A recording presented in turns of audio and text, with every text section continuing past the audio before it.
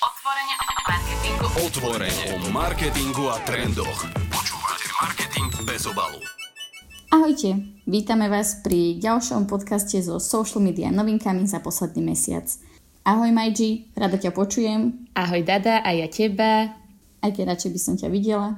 A tak vidíme sa trošku cez Zoom, že áno, najpopulárnejší tool asi na telefonovanie momentálne. Presne tak. Majdi, čo sa za posledné obdobie stalo v našom social media svete? Nejaké novinky? No, novinky sú, lebo napriek tomu, že panuje stále social distancing, tak social media distancing ani tak nie, že áno, haha, lebo všetci sú čo? Na sociálnych sieťach.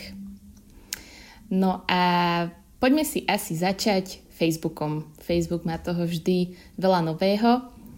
Tak mňa napríklad potešilo, že Facebook priniesol konečne Messenger pre desktopy. Akože veľa ľudí si možno povie, že na čo, lenže ja to naozaj veľmi využívam, lebo keď pracujem na Macu, tak mi to je naozaj veľmi praktické, že sa môžem prepnúť rýchlo do Messengeru, kde s niekým naozaj aktívne komunikujem. Ale niekto si môže povedať, že na čo. Ale tak dá sa tam aj videohovor robiť. Dada, ty čo máš? Nemáš? No ja napríklad neviem, nepoužívam Messenger aplikáciu. Ja mám stále zapnutý Facebook na desktope a keď potrebujem s niekým, tak mne to úplne stačí, neviem. Nepocítila som ja zatiaľ potrebu mať aj Messenger aplikáciu na desktope. Ja si úplne vystačím. Ale niekto využije asi.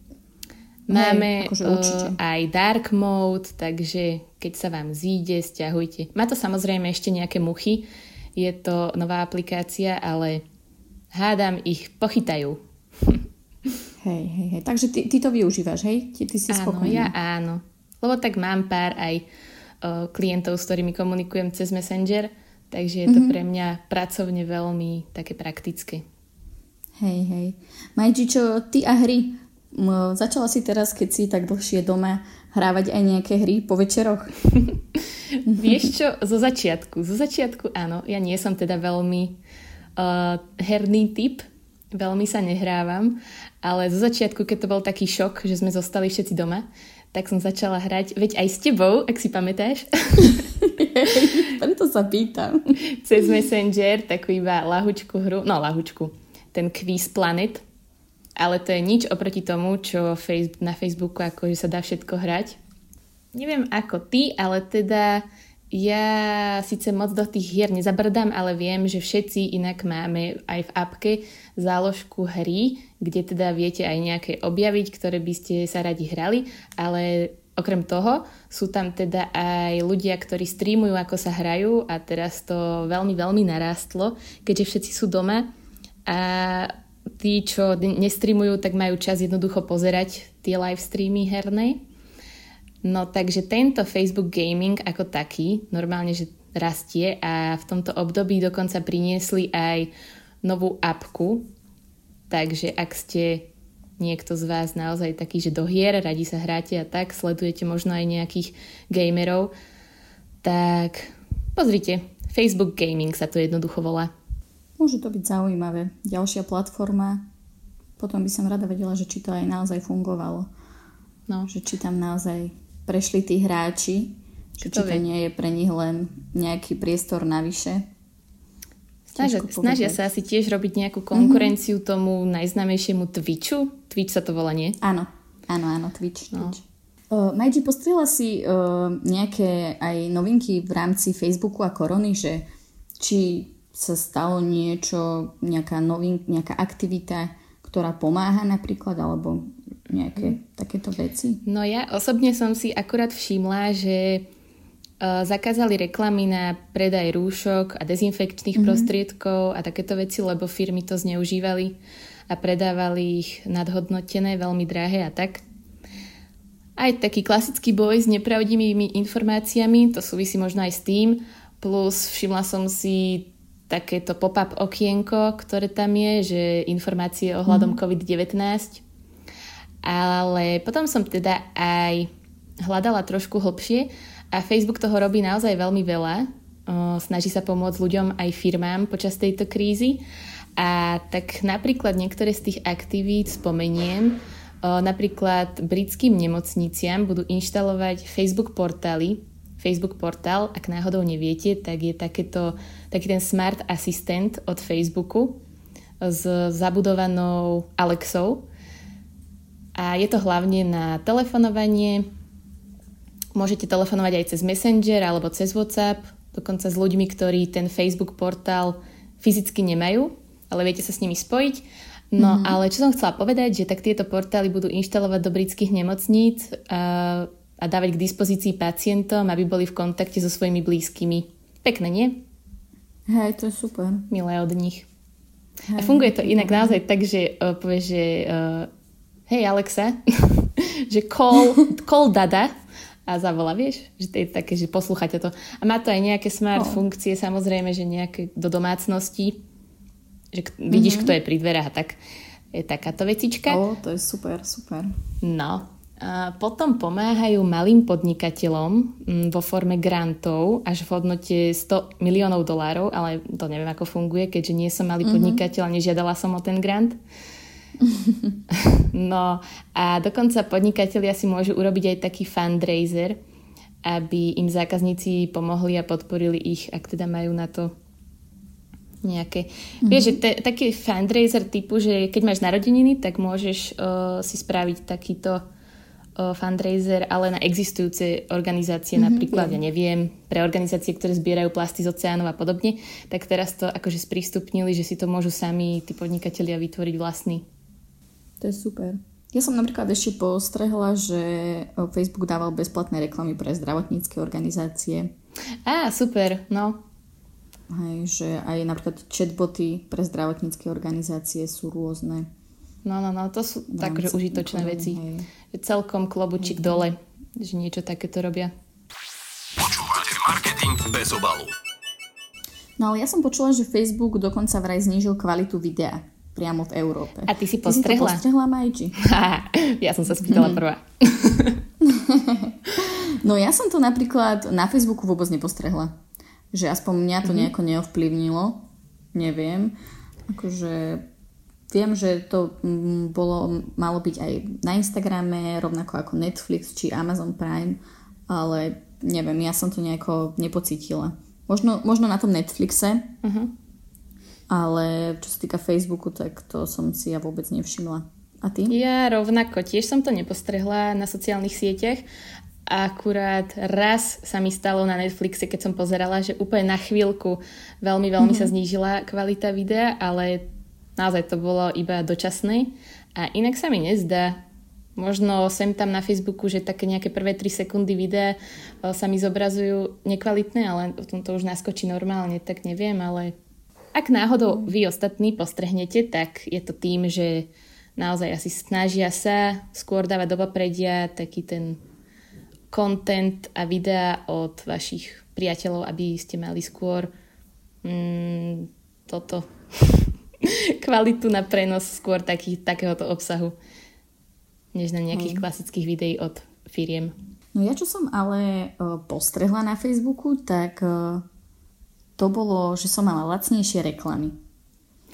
No, tak to nám povedz viac. Lebo ja teraz moc akurát v tomto období som nenasadzovala nejaké kampane, takže neviem to až tak veľmi posúdiť, ale tak povedz, sú naozaj lacnejšie?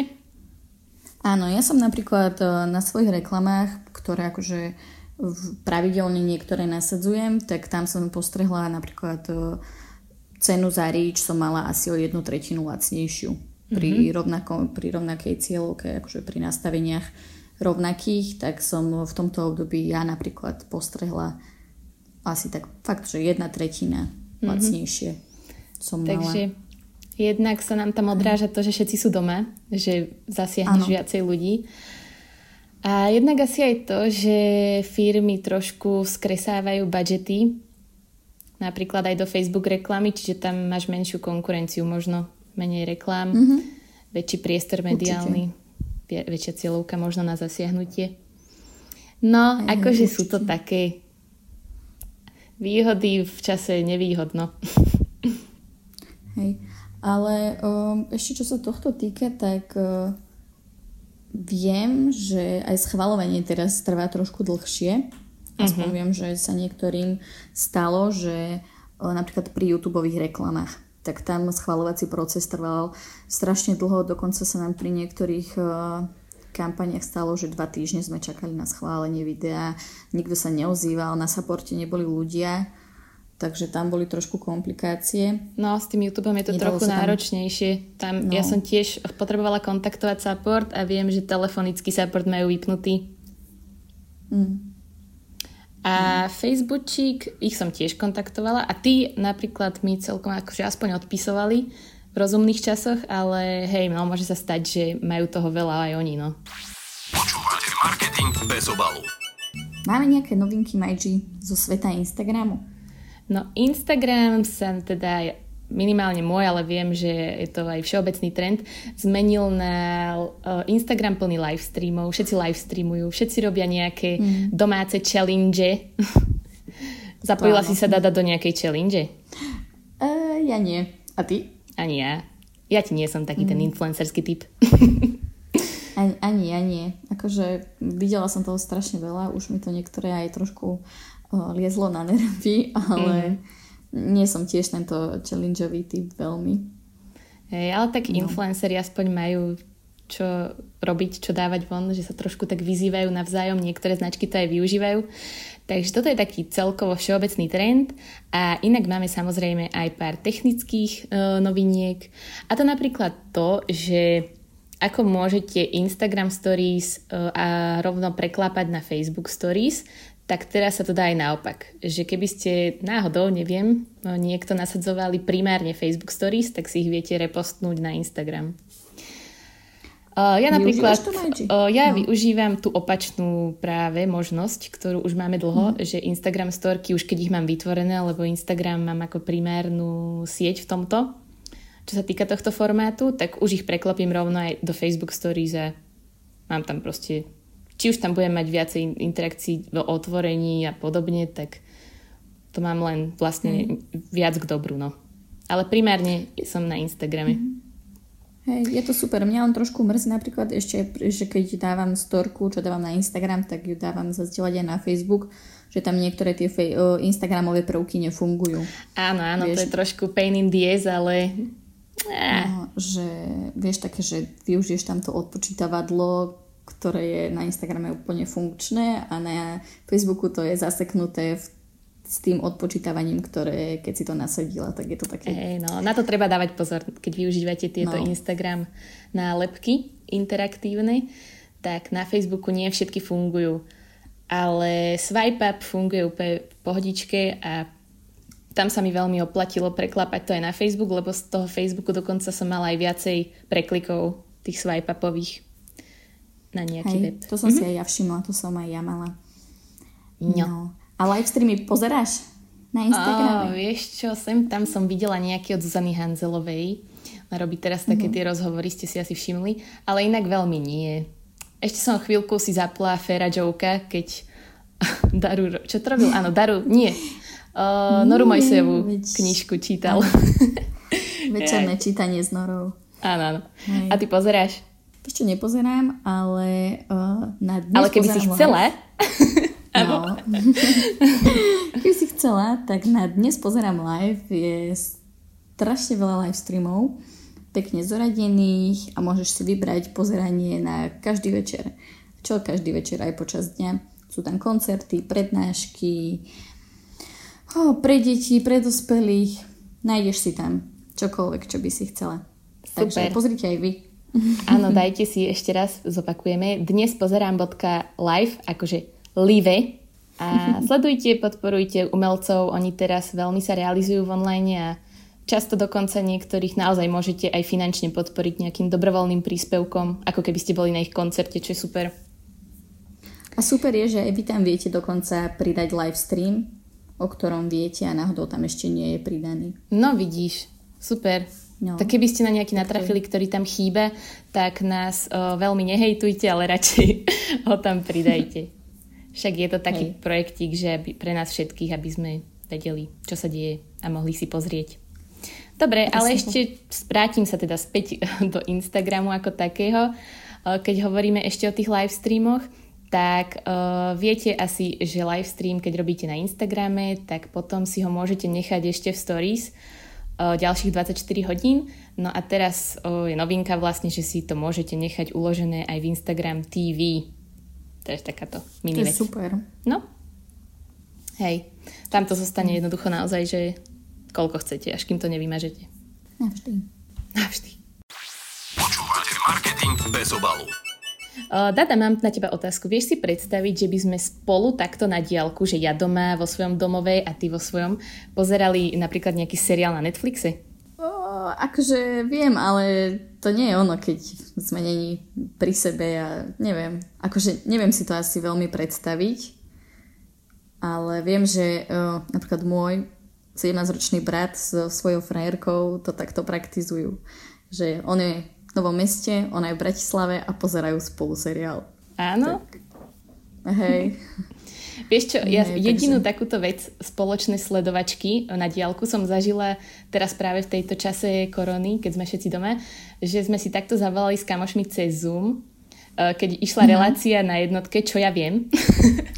Áno. A spolu sme proste si volali a súťažili sme, každý sme mali apku a to bola celkom sranda, ale teda predstav si, že niečo takéto má dokonca aj Instagram, že môžeš si zavolať s kamošmi cez Instagram a spoločne nejakým spôsobom synchronizovane si prechádzať jednoducho na stenku Instagramu v svoj feed, dajme tomu, a spolu pozerať posty, videá, fotky. Fúha, to už, mne to osobne už príde trochu divné, ale asi sme staré. Neviem si to.